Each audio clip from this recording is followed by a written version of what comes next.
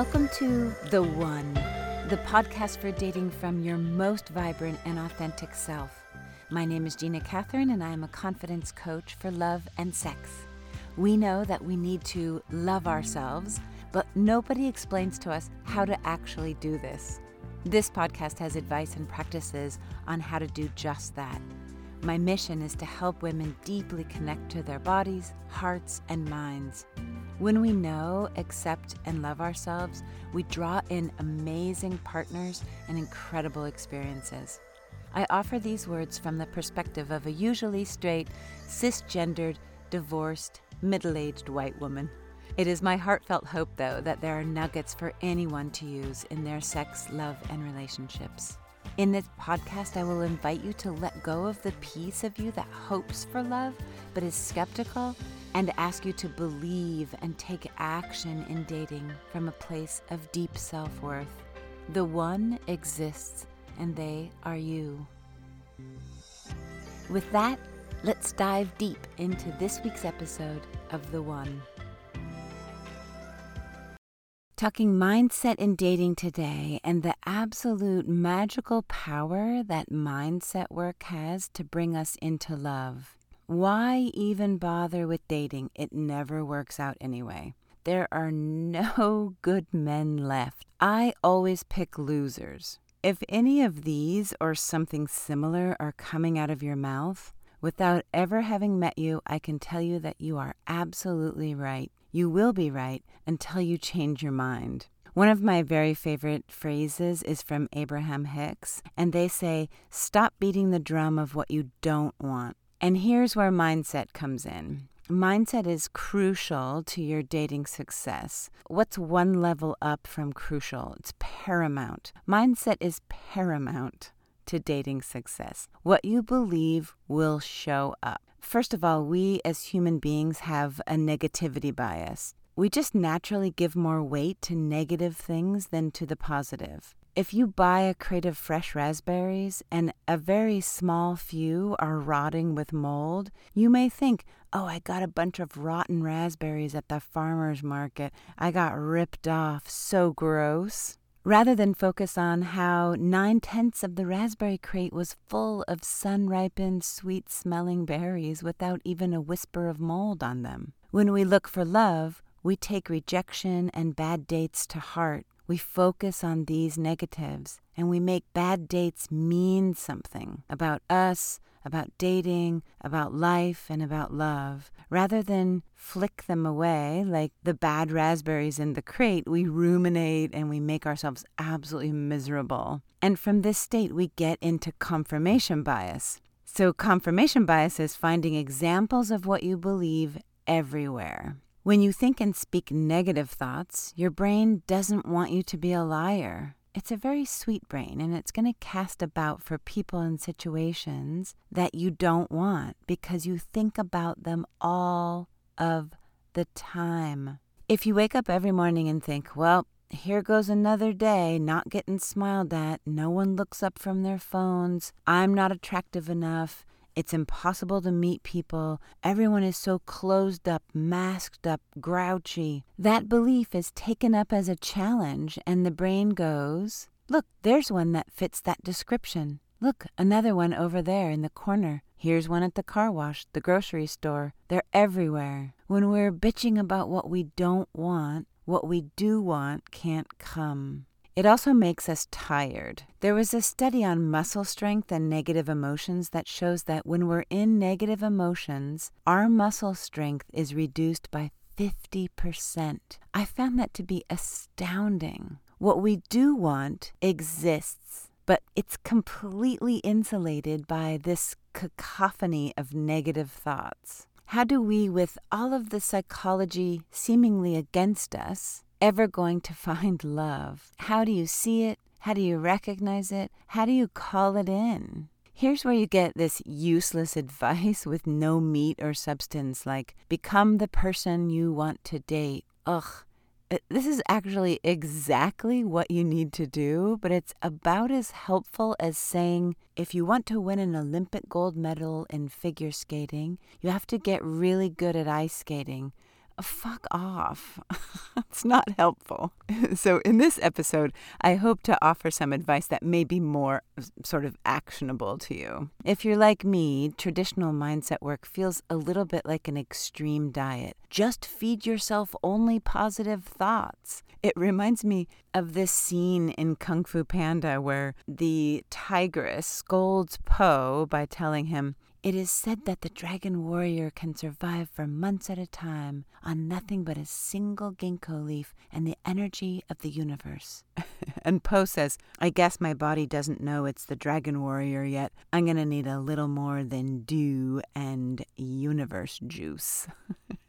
I just love that line because it's really like unreasonable to try to think that we can jump from dating sucks and I'm going to die alone to some sort of Zen enlightened belief that I will have the kind of love that is a tender gaze, passionate touch, belly laughter every morning over coffee, and intellectually stimulating and solving the world's problems. You can have that, but it can seem like too far of a stretch to get from one to the other. So let's approach mindset work like a couch to 5K. Step 1 is to observe your current beliefs. Notice that you're on the damn couch, but you're expecting yourself to be a runner. What do you actually tell yourself about dating, about love? This is a little bit like logging your calories to become aware of what is actually going into your mouth, or when your financial consultant says, write down all of your debt and what you spend in one place so you see it clearly. It's not the solution to getting out of it, but it's the precursor to the solution.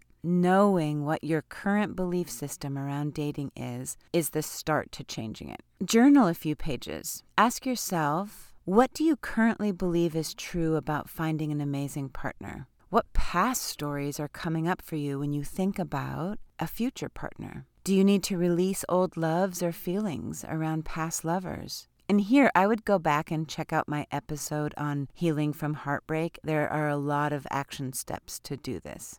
One phrase that may help you to let go is that what you're letting go of is not really the person. It's the letting go of the absence of the person, meaning not getting over someone can look more like you're just reliving these memories and saying, oh, I miss the way he kissed. I miss traveling together. I miss all of our inside jokes that we shared. You're focused so much on the space that person left. It's valid. It's hard to do, but catch yourself when you're living in the absence of this person. In this journaling, try to uncover some of your fears around dating because you're going to use these to flip them into desires later. After observing and becoming aware of your current story, start getting into the high vibration mindset that will show you the types of lovers that fit what you're looking for. Perhaps begin by writing one statement that feels pretty good and true, a very general statement. For example, lasting and loving relationships exist. Then you're going to look for evidence of this